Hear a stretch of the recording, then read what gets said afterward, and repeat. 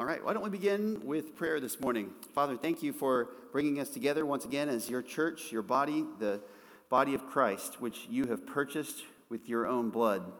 And we thank you for the preciousness of this fellowship that we have.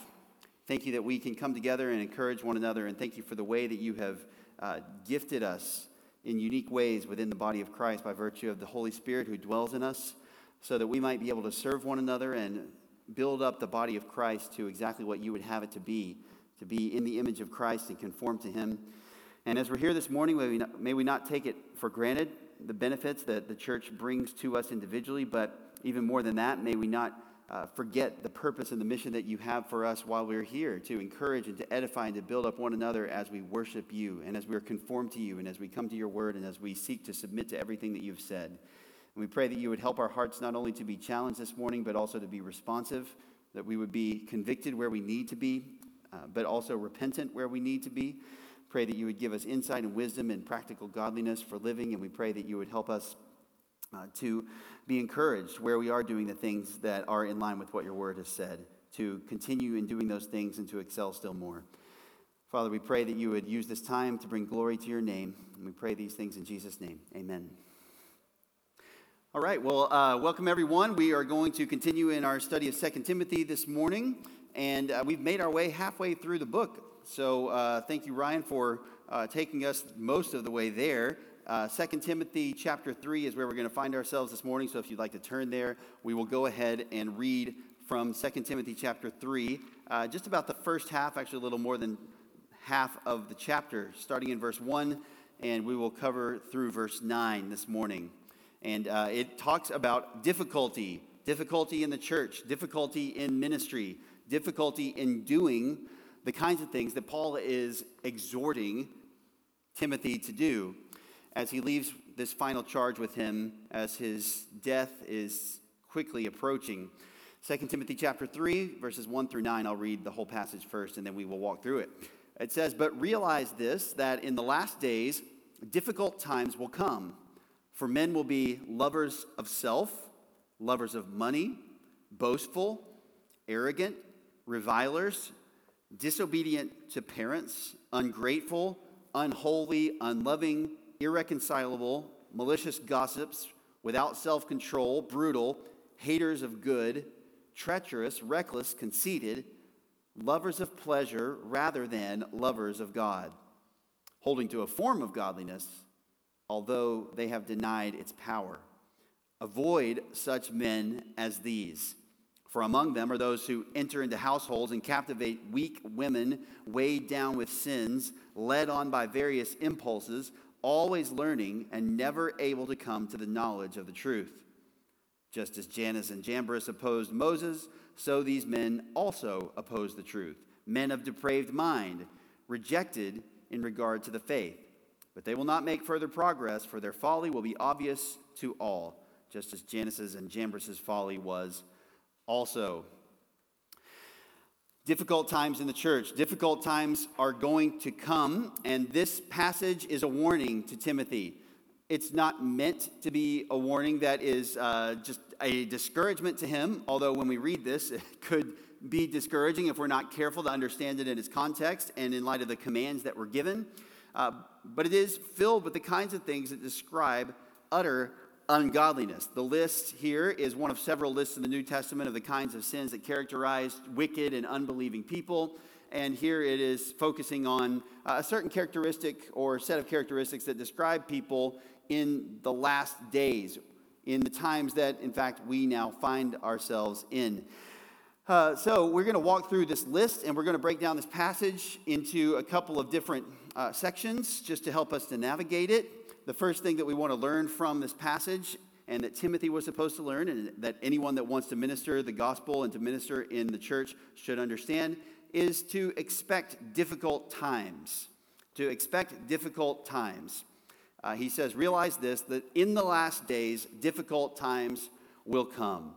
Now, of course, this is probably not surprising to anyone at this point in the book, is it? If you've been here, we know that there are going to be things that are going to be challenging, and there's going to be things that come with the ministry of the gospel and of the word of God that are not pleasant. Paul has already said, just even in recent verses, back at the beginning, or rather the end of chapter 2, in verse 25, he says, with gentleness correcting those who are in what?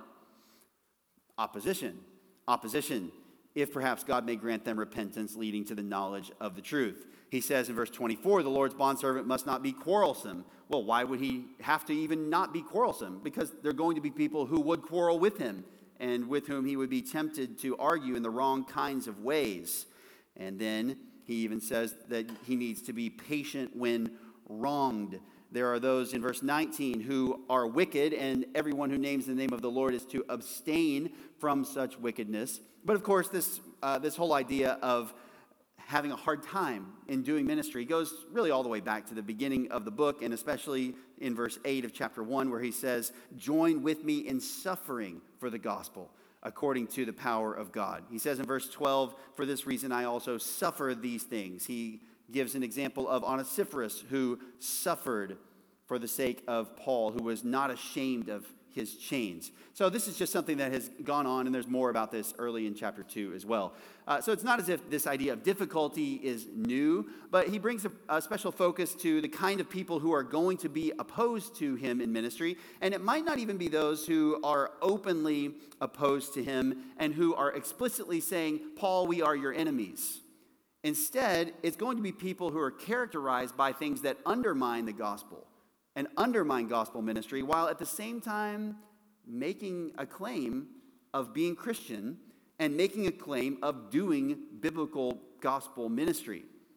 That's why at the heart of this passage is where it says in verse 5, holding to a form of godliness, although they have denied its power. All of the things that are described in verses 2 through 4 describe people who say that they hold to the Christian religion. How about that? Can you imagine people doing these kinds of things and saying, yeah, I'm a Christian and I'm a Christian teacher? Well, you probably don't have to imagine, do you? You probably know people like this, and you probably have been around people like this. You might even have them in your lives right now. This passage tells us how to think about such people and what to do. And the first few verses of this passage give us one basic instruction. Expect difficult times. Expect difficult times. Do what I've told you to do, Timothy, but understand it is going to be difficult. He says here that there will be difficult times, meaning difficult eras or seasons. It's not so much times on the clock, is it? It's times. It is the general time periods. And he's not so much saying, well, there's going to be a difficult time that lasts 3 months, and then one that, then it's easy for 3 months, and then it's hard for 6 months. Although there may be certain seasons that are harder or easier for someone like Timothy in ministry. But the point is more that they will just generally be present. This kind of time is going to be present. So who needs to be looking out for this? Well, Timothy does, first of all, but who else needs to be looking out for this? Is this just for him? Or is it for other people? What do you think? What would your answer be to that question?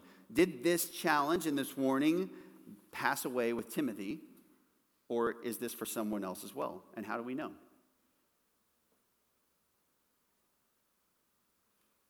Yes, Heather.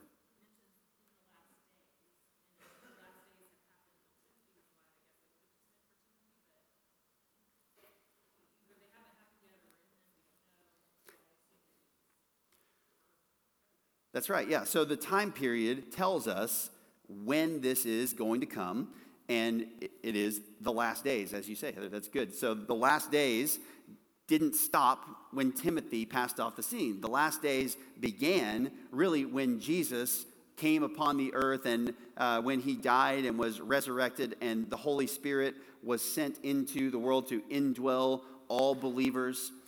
This sort of put a new redemptive period into play. So Peter could say in Acts chapter 2 that there was the promise that in the last days God would pour out his Spirit on all men. So this kind of language refers to, more broadly speaking, the era of once Jesus comes into the world and kicks off the whole sequence of events that had been promised long ago in the Old Testament. And it continues to this day. So the timing of difficult times is what he describes here, the timing of difficult times. And it is in the last days. James 5:3 says that it is in the last days that you have stored up your treasure. In Hebrews 1, verses 1 and 2, he says, after God spoke long ago to the fathers and the prophets in many portions and in many ways, in these last days he has spoken to us in his Son. So here is the time that these difficult times will take place in. It is in the last days. It was going on when Timothy was around, and it continues to this very day that we are in. And it will continue, this idea of these hardships, these difficult times, until Christ returns and does something about it. What then is the nature of these difficult times? The timing is in the last days, back then and all the way to now. The nature of difficult times is just simply that they will be what? In one word? Difficult. They will be difficult.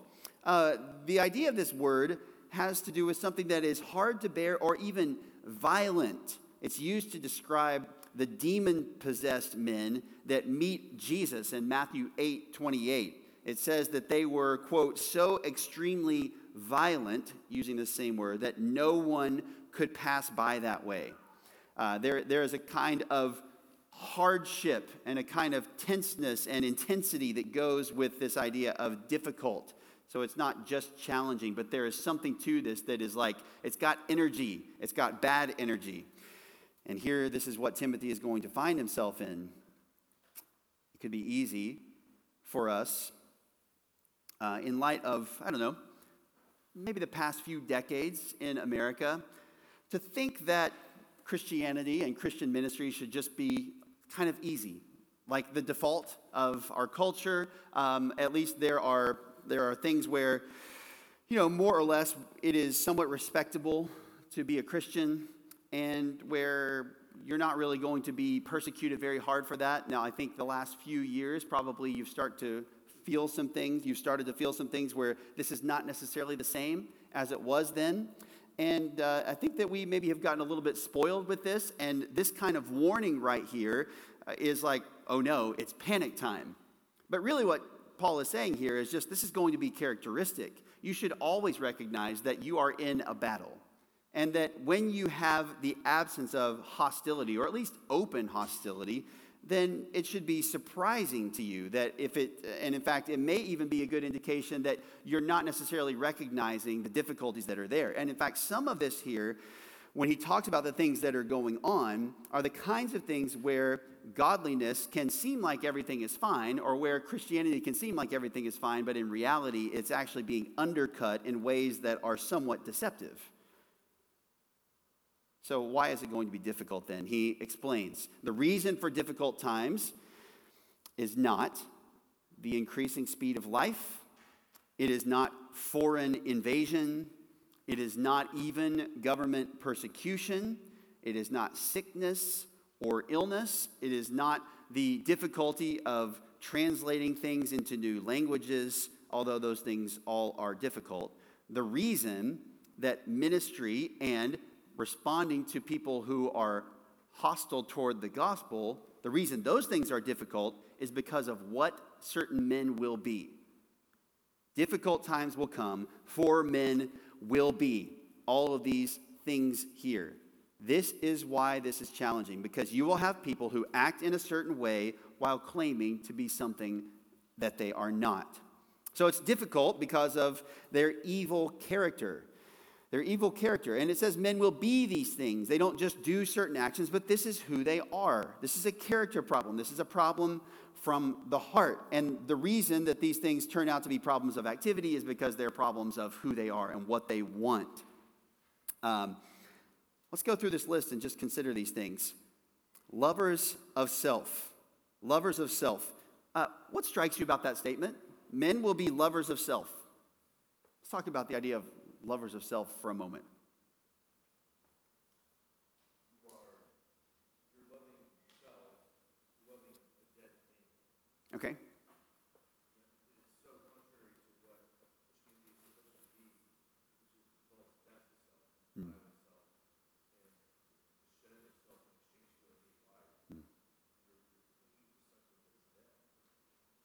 Okay, so yeah, instead of dying to yourself, you are loving that which has been put aside. You have died, Scripture says, and your life is hidden with Christ in God. Yeah. Yes, Jessica.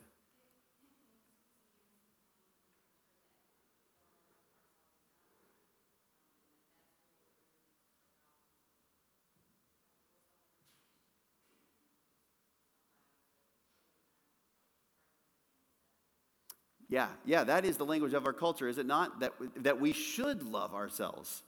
That is what is promoted more openly than ever. It's almost hard to believe sometimes. It's like you're not just saying this as a caricature, are you? Like you're actually saying that you need to indulge in self-care, you need to indulge in self-love, that you need to practice self-love, self-affirmation.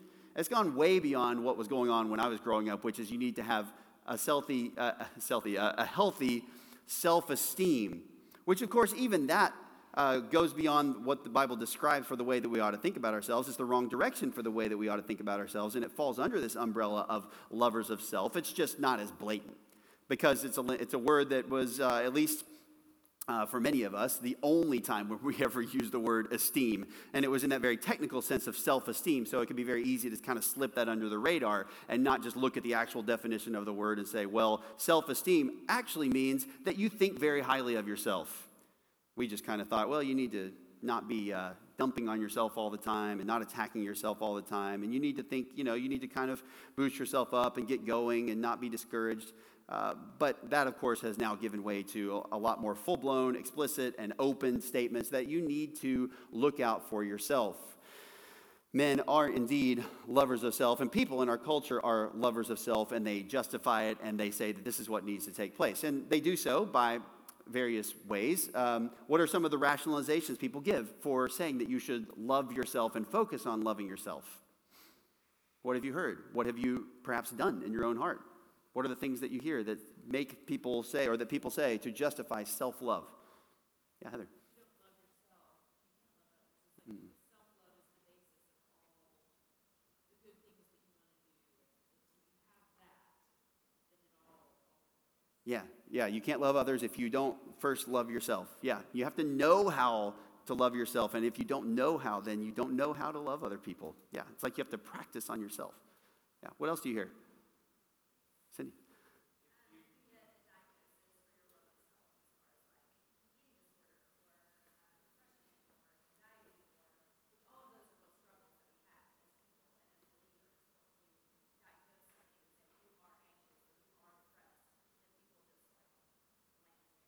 Yeah. Yeah, think about if you go, you go into the doctor and you're like, hey, I'm not very healthy. And he says, all right, well, you can do this regimen that's very unpleasant, or you can go to a pizza buffet every night. Which one do you want to do to try to attack this? Like, well, let me go to eat pizza, right? That's fun. So if you go into someone who's trying to encourage you to, how to address your problems, you can say, well, actually, you're dealing with this because you're really concerned about what people think about you to a crippling degree, and you're actually very self-indulgent, and you don't want to do what God says. But the cure for this is just you don't love yourself enough. So you're given these two paths of self-denial versus self-love to cure your external problems that you actually see or your feelings that you have. Which path are you going to take? Of course you're going to be the one that says, oh, you know what the answer is? I just haven't loved myself enough. And if I love myself enough, then things will get better. So yeah, that's a great example. That's exactly what people are falling for. Yeah. Did you have something here?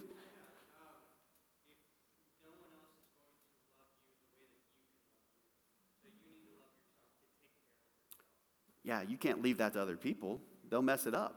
They're not going to love you the way you want.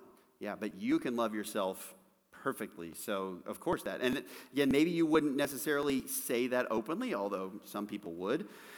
But you've got to look out for number one. You have to make sure your needs are taken care of. You have to make sure that your needs are met. A lot of times, there's a sort of sleight of hand that takes place in this.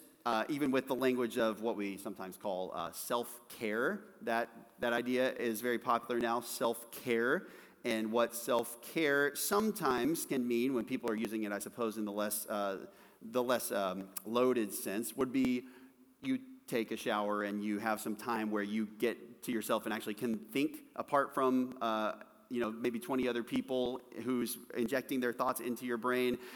Maybe you are exercising or you're taking care of your physical body in certain ways. People sometimes use it to refer to spiritual disciplines and so on. But I would probably encourage you to watch out carefully if you're using that term to describe those things, and maybe look for something else, some other term or some other group of terms, because very easily under the language of self-care or under the concept of self-care, it can then slip into self-love, self-prioritization, and you can justify just about anything that is prioritizing yourself under the guise of, well, I'm just caring for myself so that I can care for other people. I'm that guy on the airplane when the cabin loses pressure, and I've got to put my mask on first so that I can then be conscious to put my kid's mask on next. And if I don't take care of myself in these ways, then I'm not going to be able to serve other people. As if we have to have everything perfectly aligned in our lives to be able to sacrifice for the sake of other people. And of course, Jesus showed us that this is not the case. He was able to serve and to go to the cross and to do things for other people, despite the fact that there were often times when he was hungry. There were times when he was without a home. And he was still able to give himself for the sake of other people. And we would consider those things, food and shelter, to be right at the very core of caring for ourselves in those basic ways. And yet he often served other people when he didn't have them at all. So even those things we don't have to have before we can serve other people. It's fine to try to keep yourself in certain good order. That's good. There's nothing wrong with that. And in many cases, it's something that people don't give enough attention to in some ways because they're not being faithful stewards of what they have. But it can very easily become an excuse to focus on self at the expense of other people. And then it goes to this category of being a lover of self. Of course, people will rationalize this biblically and have done so for decades now by saying that Jesus commanded us to love our neighbor as ourselves. So how can we love our neighbor if we're not actually loving ourselves? And they take that as if there's some type of implicit command to love yourself built into that statement. The reality is that Jesus, and of course citing the Old Testament in making that command, assumes that we already love ourselves. He assumes that we already take care of ourselves in the ways that we're supposed to. To love your neighbor as you love yourself means not that you would try to love yourself more. It means rather that you would recognize that you already do things that are in your own interest and that you need to put your neighbor up on that same level. In fact, Paul even takes it a step further in Philippians 2 and says that we are supposed to not merely look out for our own interests, but for the interests of others. And he says Christ is the example who made other people more important than himself. So we don't just love our neighbor as ourselves. In many ways, we are called to love our neighbor more than we love ourselves.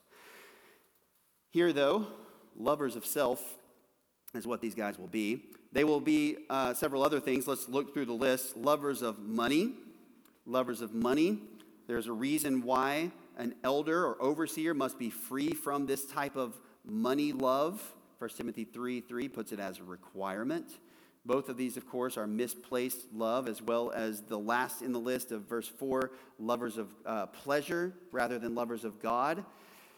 Boastful, of course, being arrogant, telling other people about the great things that you have done. You look for opportunities to tell people what you're good at. You talk about how you're better than other people. You look for ways to get your pride out. You're in a conversation and somebody mentions something that you've done or that you're good at or that's sort of even tangential to that, and you say, this is an opportunity to let other people know what I've done. Or you post something online and you say, I am, quote, so humbled to receive this honor. I'm not sure how that works still. I haven't figured out that language. If anyone understands how that works, please let me know because I haven't grasped it yet.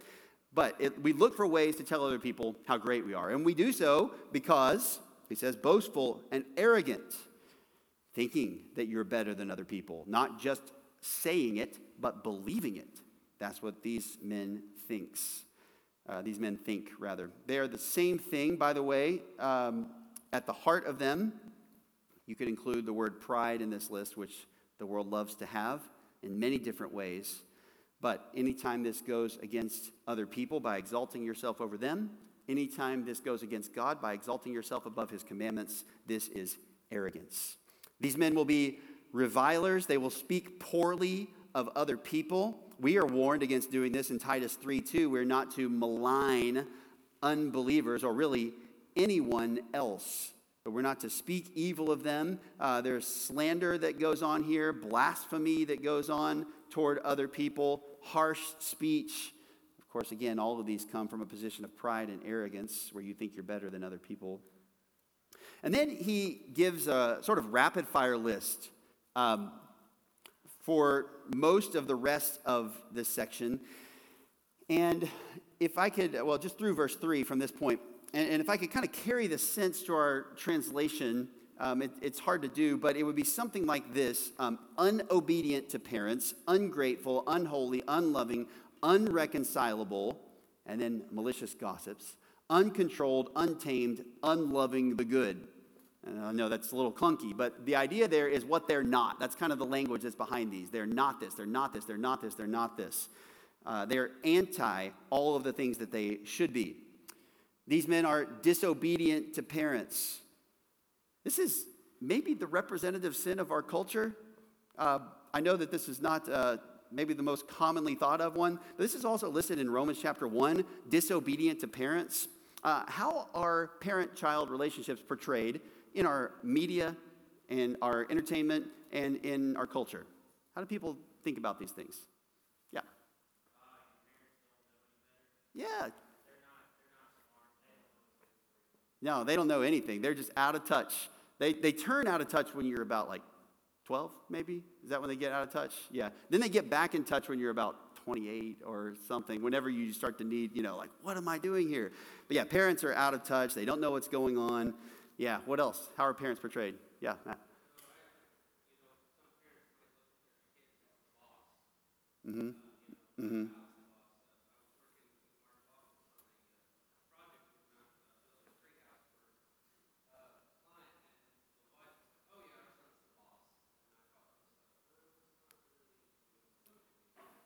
Yeah.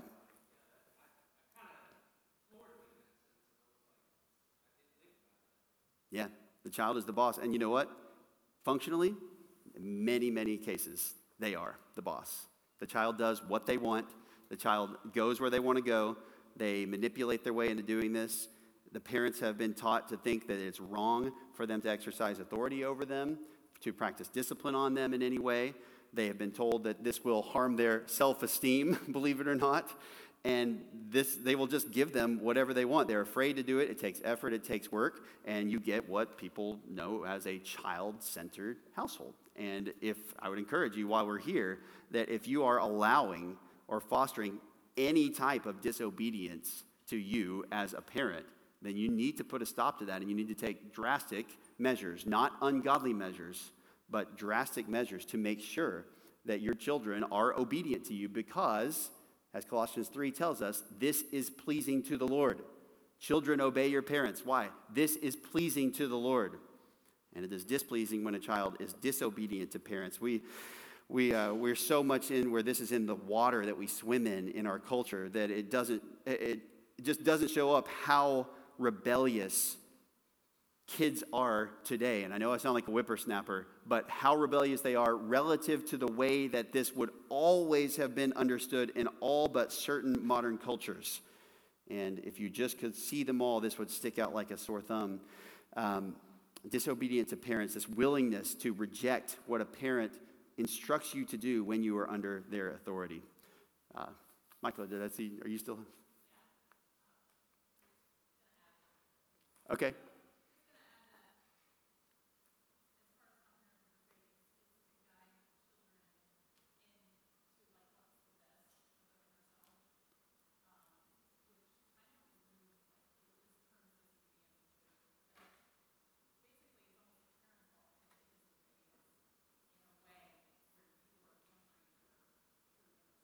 Yeah.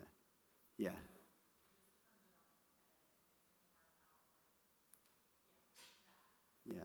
Yeah.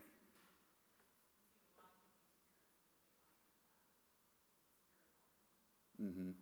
Yeah, and it does. It is our responsibility as parents to make sure that children who, like us, when we were younger, did not understand the way certain things work and did not have the kind of wisdom that we needed. Not that we do now, but hopefully there is more by virtue of growing in that over time. but it's to let them to see, or it's to be able to make certain decisions when we need to make them for them, and it is to guide them in other ways, and certainly it is to make sure that where authority is in place, it is to be followed. But yeah, this is the way that these things are presented, and this kind of thinking of disobedience to parents being not just accepted sometimes, but really just basically what you're supposed to do when you become a teen. Like, that's kind of the way that it works in the world. You're just supposed to have some sort of like, well, now I don't listen to my parents anymore. What do they know? They don't know what they're talking about. Disobedient to parents, ungrateful. Rather than this, we need to cultivate a habit of thanking God all the time. Unholy refers to being defiled. Unloving, again, refers to not loving other people. Irreconcilable, people holding grudges today, not forgiving. And people can talk about grace and second chances, and everybody deserves a second chance all the time until it's something that they don't like, or it's someone that really has offended them, or someone that's hurt them personally, and then they hold on to these grudges. Treacherous, this is the idea of being a traitor, backstabbing, turning on people, not being loyal. Reckless, doing things without thinking them through. Conceited, literally it's the idea of being clouded in smoke, where you just have this view of yourself and you don't see things clearly. And then he says, lovers of pleasure rather than lovers of God. What a contrast. What a contrast. What is the thing that you love the most? Well, these men love pleasure rather than loving God, which, of course, loving God is the entirety of the first great commandment. Love the Lord your God with what? All your heart, your mind, your soul, and your strength. Instead of loving God, what do these men love? They love self, they love money, and they love pleasure. 2023 in a nutshell. But this is not unique to 2023, and it's specifically focusing on a certain group of people. And this is what we want to look at, because it's not just that this is characteristic of the culture, although certainly we find this in many ways, in many places in our culture. But what we have here that's striking and that makes this so difficult is not the ungodly character or the evil character of the people. The reason for difficult times is not just their evil character, but it is their false claim to godliness. Do you notice this here? Verse 5, their false claim to godliness, holding to a form of godliness, although they have denied its power. The word godliness, especially in the pastoral epistles, refers often, and kind of generally speaking, not just to godly practice, but really to the entirety of the Christian religion. It's almost a technical term, like when in 1 Timothy 3, when Paul says in verse 16, by common confession, great is the mystery of godliness. He who was revealed in the flesh, was vindicated in the spirit, seen by angels, proclaimed among the nations, believed on in the world, taken up in glory. There is a kind of technical terminology of the Christian religion, and that's really what's in view here. They hold to a form of not just general godliness, but they're saying they practice and they teach your religion, the Christian faith. Timothy, they say they're doing what you're doing. They say they believe the same gospel, that they believe the same scriptures, that they believe the same practice, but they don't. And they verbally assent to it, but in their action, they deny something fundamental about it, which is its power. Now we know that the gospel has power. We saw it in verse 7. God has not given us a spirit of timidity, but of power and love and discipline. Verse 8, he says, join with me in suffering for the gospel according to the power of God. Romans 1:16 says the gospel is the power of God for what? Salvation. For salvation. The gospel provides power, and it provides power for godliness, for living, for doing what God says. When God saves a person, when a person believes the gospel, that's not just a change of allegiance. That brings about a change of heart. It brings about a change in who they are. The Holy Spirit dwells in them, and they can do things that they couldn't do formerly with regard to sin and godliness. It does have an effect. But these men deny such spiritual, supernatural power. They hold to a form of godliness, but they have denied its power. What is something you've seen that demonstrates something like this? Have you ever seen someone holding to a form of the Christian religion but denying its power? Any examples of this? Yeah.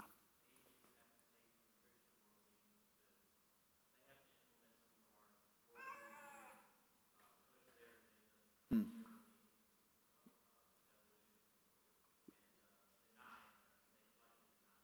So you said atheists, is that what you said in front? Yeah. So they use some of the things that are really exclusive, if you think about it, to believing in God and believing in the Christian Bible, and they use those things as tools as part of their argument. Yeah. Yep. Good. What else? Where have we seen this? Cindy?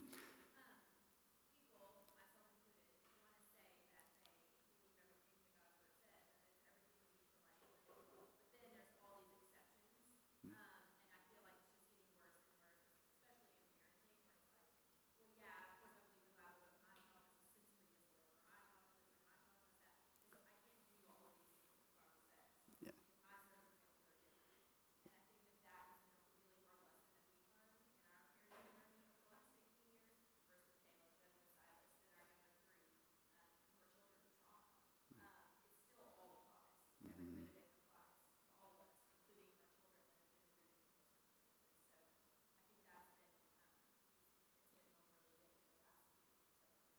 Yeah, yeah, that's a great point. When you don't really want to do something hard that's in submission to Scripture, it's easy to find something that can rationalize or justify that. There's a guy I talked to a number of years ago. He was pastoring a church at the time.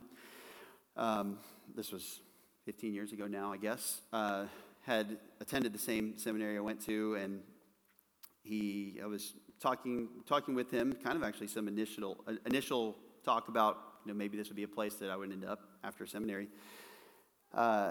He said something to the effect of, we don't take ourselves too seriously here. That's kind of interesting. I didn't think that much of it at the time. Over the next few years, it became very evident that he was preaching, quote, grace, but it had a lot more to do with not making a big deal about your own sin, not really making a big deal about sin at all, not really doing much about sin, and got connected with some other people who were preaching this idea that, we're just wretches, and, even after we're saved, we're still totally depraved, and we just need God to forgive us over and over again, and that's what we need to focus on, because to really pursue godliness is basically legalistic.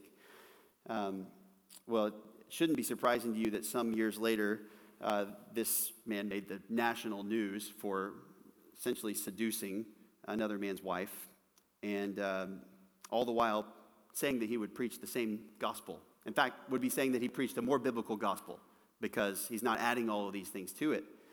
This is the kind of thing that's going on here. Holding to a form of the Christian religion, but functionally, or even maybe verbally to some degree, denying its power. This is where this can go. This is why you can't just say, well, we have a right doctrine of justification and then excuse all kinds of sin underneath it. Free grace, so to speak, really just keeps you enslaved. And that's what was going on with these guys. And he says that you are going to be up against people who are like this, Timothy. These are not your friends. These are not people who are on the same page when it comes to Christian ministry.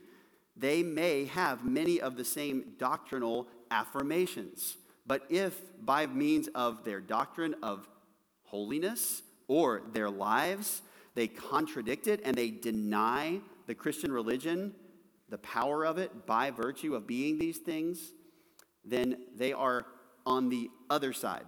And this is not what you hear a lot. You hear a lot of, we're all on the same page, we're all doing the same thing, we're team Jesus, rah, rah, rah, you're for Jesus, we're for Jesus. There is something of a narrow, not just doctrinal, but practical outworking of the gospel that is required to not put yourself by default, implicitly into the camp of opposing God in ministry and opposing faithful servants. So that's what this is talking about here. Yeah, let's see a hand back there a minute ago. Are you? Yeah, go for it.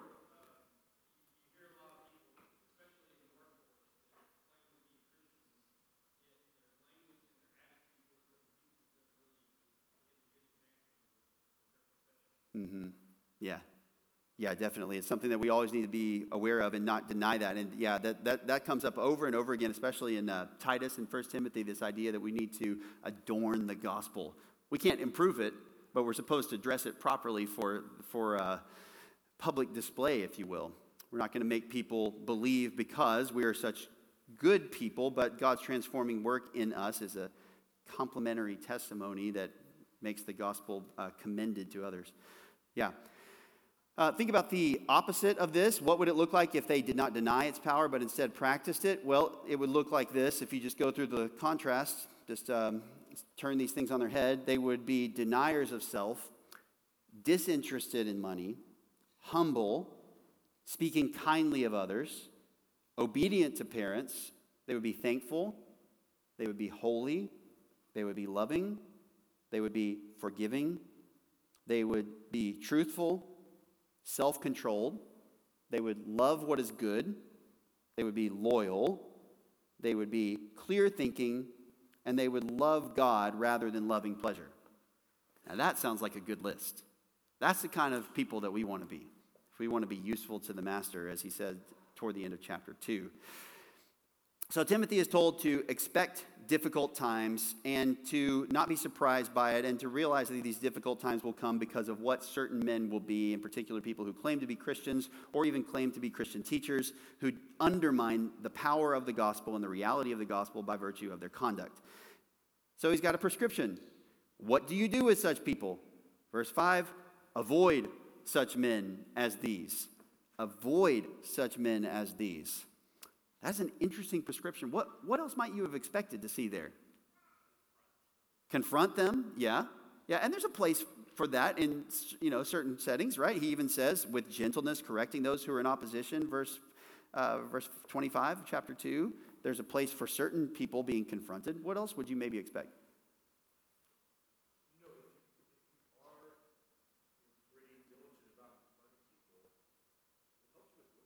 Yes, it does. Yeah, yeah. I think one of the things that people look for nowadays is always finding reconciliation. Mm-hmm. Going towards people and trying to make peace and doing stuff like that instead of saying, no, what you're saying is not true. Yeah. You can be honest with people and not be ugly. Yeah. That's not, but to be afraid of doing that is, I think, where some of the problem is, to avoid someone, to say basically, oh, I hear what that guy's saying, I'm not going to say a word. I don't know that that is, or that that's even what that means. Mm-hmm. But I think avoiding the appearance that you're aligned with them Yep. is more maybe what's in mind. Yeah, I think avoiding that you're aligned with them and avoid partnering with them, certainly. I mean, certainly there's that. Again, you're right. The call is today for unity, for let's find as much common ground as we can. Let's work together as much as we can. There are certain things where there are degrees of working together, partnership among Christians who have not come to the same conclusions on certain biblical matters. There is a place for that. Ephesians 4 recognizes that we are not yet at the unity of the faith. That's the goal. We should all strive to and long to believe all of the same things. That doesn't mean that we will be the one who never moves a millimeter from where we're at, but what it does mean is that there is a standard of what is true. God has said that this is true. He has revealed it in Scripture, and we're all supposed to converge upon that. That's the goal. So we should be striving to come to perfect doctrinal alignment and godliness alignment. We're not necessarily going to get there in this life, but that's the goal. Doesn't mean we don't work together with someone who has a disagreement with us, but this is the kind of person that you're not supposed to work together with. You're not supposed to partner with this person. This person may say that they're a Christian, and you say, I can't. I've got to avoid this person. I need to stay away. They certainly can have a polluting influence as well, and you can maybe make your own applications with wisdom to some of these matters. I mean, you know as well as I do, there are many, many different types of what claims to be Christianity in our world today. Many different flavors. There are denominational things. There are network things. There are doctrinal components. it's challenging to navigate that with wisdom and to say, how close do I align with this person? How close do I get to this person? How much do I work together with this person? Or is there a time where I have to say, I just don't think we're doing the same thing, or I think you're actually undermining what we're doing by virtue of what you're teaching? And there are certain people that, by virtue of this godless character, they undermine the gospel. And he says, these people, you need to avoid them. What does he say about them that makes them need to be avoided? Besides their godlessness, he goes on to describe the way that they conduct themselves in interpersonal ministry. He says they use dishonest methods. They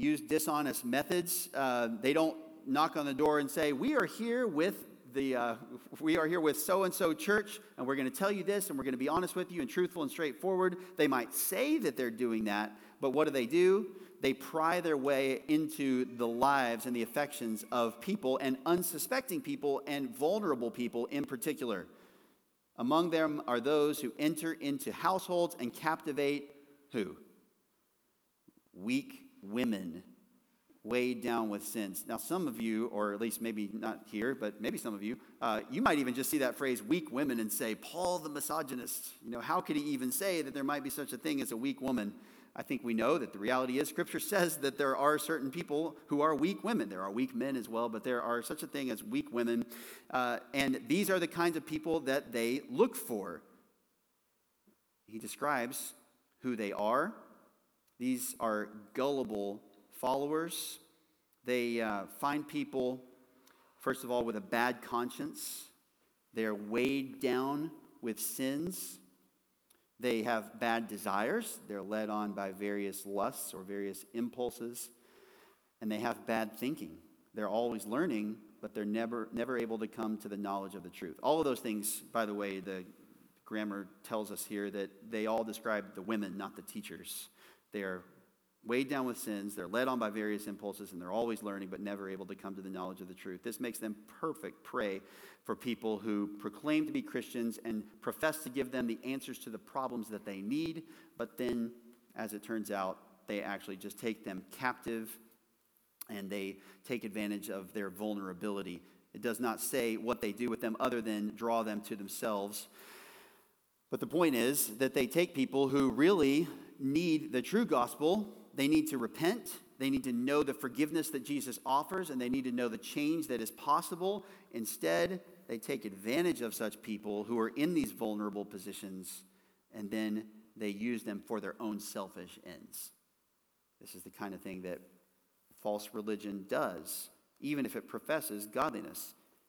You see these things all the time, don't you? You read about them in the news, and the world loves to talk about this stuff. Here's another case of a church covering this thing up, or of a church where one of the leaders in this area or that area got involved with somebody here and was doing these things.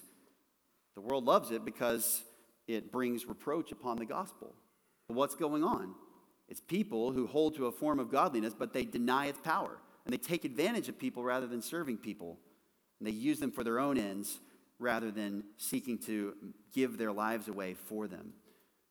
And we can call it what it is. It's disgusting. It's anti-gospel. It's anti-biblical. It is completely disobedient to God. But this is the kind of thing that people do. They use dishonest methods. They captivate them. They seek gullible followers. And then they follow bad role models. This is the kind of person to be opposed. They follow bad role models. Jannes and Jambres, the Egyptian sorcerers who opposed Moses, were referred to by these names in Jewish writings. It's not actually in the scriptures themselves, but this came to be known as the names that they had. This may have been some extra biblical source that was contemporary and just not in scripture, or it could have been something that later on developed as a tradition. Either way, these were the ones who opposed Moses. They were hostile to him when he was doing the miracles, and he was showing this is the work of God. You need to follow him. And they were saying, no, we've got this version of divine activity. And they opposed Moses, but their folly became obvious. Verse 9 says, just as Jannes and Jambres' folly was also, it says, so these men, they will not make further progress, but their folly will be obvious to all. And so they stand spiritually rejected. They are men of depraved mind, rejected in regard to the faith. They claim to be Christian teachers, But God says, no, you're not even believers, and you're rejected with regard to Christianity. And then he says they will not progress further. They will not progress further. Verse 9, they will not make further progress. They will only get so far. Their folly will become known. This is the kind of thing where these kinds of sins do become evident. We see these again all the time because there's only so long that you can hold on to something like this. There's only so long that you can keep this from being not evident, and where people will not find out and not be able to, not just find out, but to label what you've done and to think about it properly. This is in opposition to what Timothy is told to do in 1 Timothy 4:15, where his progress was to be obvious to all. So their folly is going to be obvious. Timothy was supposed to be godly and pursuing godliness and pursuing the teaching of godliness in a way that would be obvious to all. So the warning, of course, from verse 5 is at the heart of this. Stay away from people like this. Don't be captivated by them. Don't be drawn astray by them. Make sure that people who would profess to teach the Christian religion have the credibility of not being ungodly, but instead that they actually are godly, that they display not the characteristics that are described in verses 2 through 4, but instead that they display the opposite of what is in that list. Those are the kind of people that are to be associated with. Those are gospel co-workers. Those are faithful leaders. Those are the kind of people you should aspire to be. And even though there are difficult times, we thank God when there are people who diligently pursue the kinds of things that are antithetical to the sins that are described in this list. And so I hope this gives you some discernment about what to look for when you're looking for not only who to follow, but also who to associate with, and the kind of person that you should be as well when you're seeking to minister the gospel. Let's pray, and next week we'll come back to start in verse 10. Father, thank you for this warning. Thank you for the clear instruction that there is such a thing as someone who can claim to be Christian and even do so very strongly, and yet we know that the reality is only credible when they are not the kind of godlessness described here. They're not the kind of ungodly described here. Help us to be discerning. Help us to have the courage to dissociate ourselves when necessary in accordance with this command. And may you use our faithful gospel testimony and our purity and the godly character that we would pursue to be used of you to bring other people to the knowledge of the truth and to godliness. And we pray in Jesus' name, amen.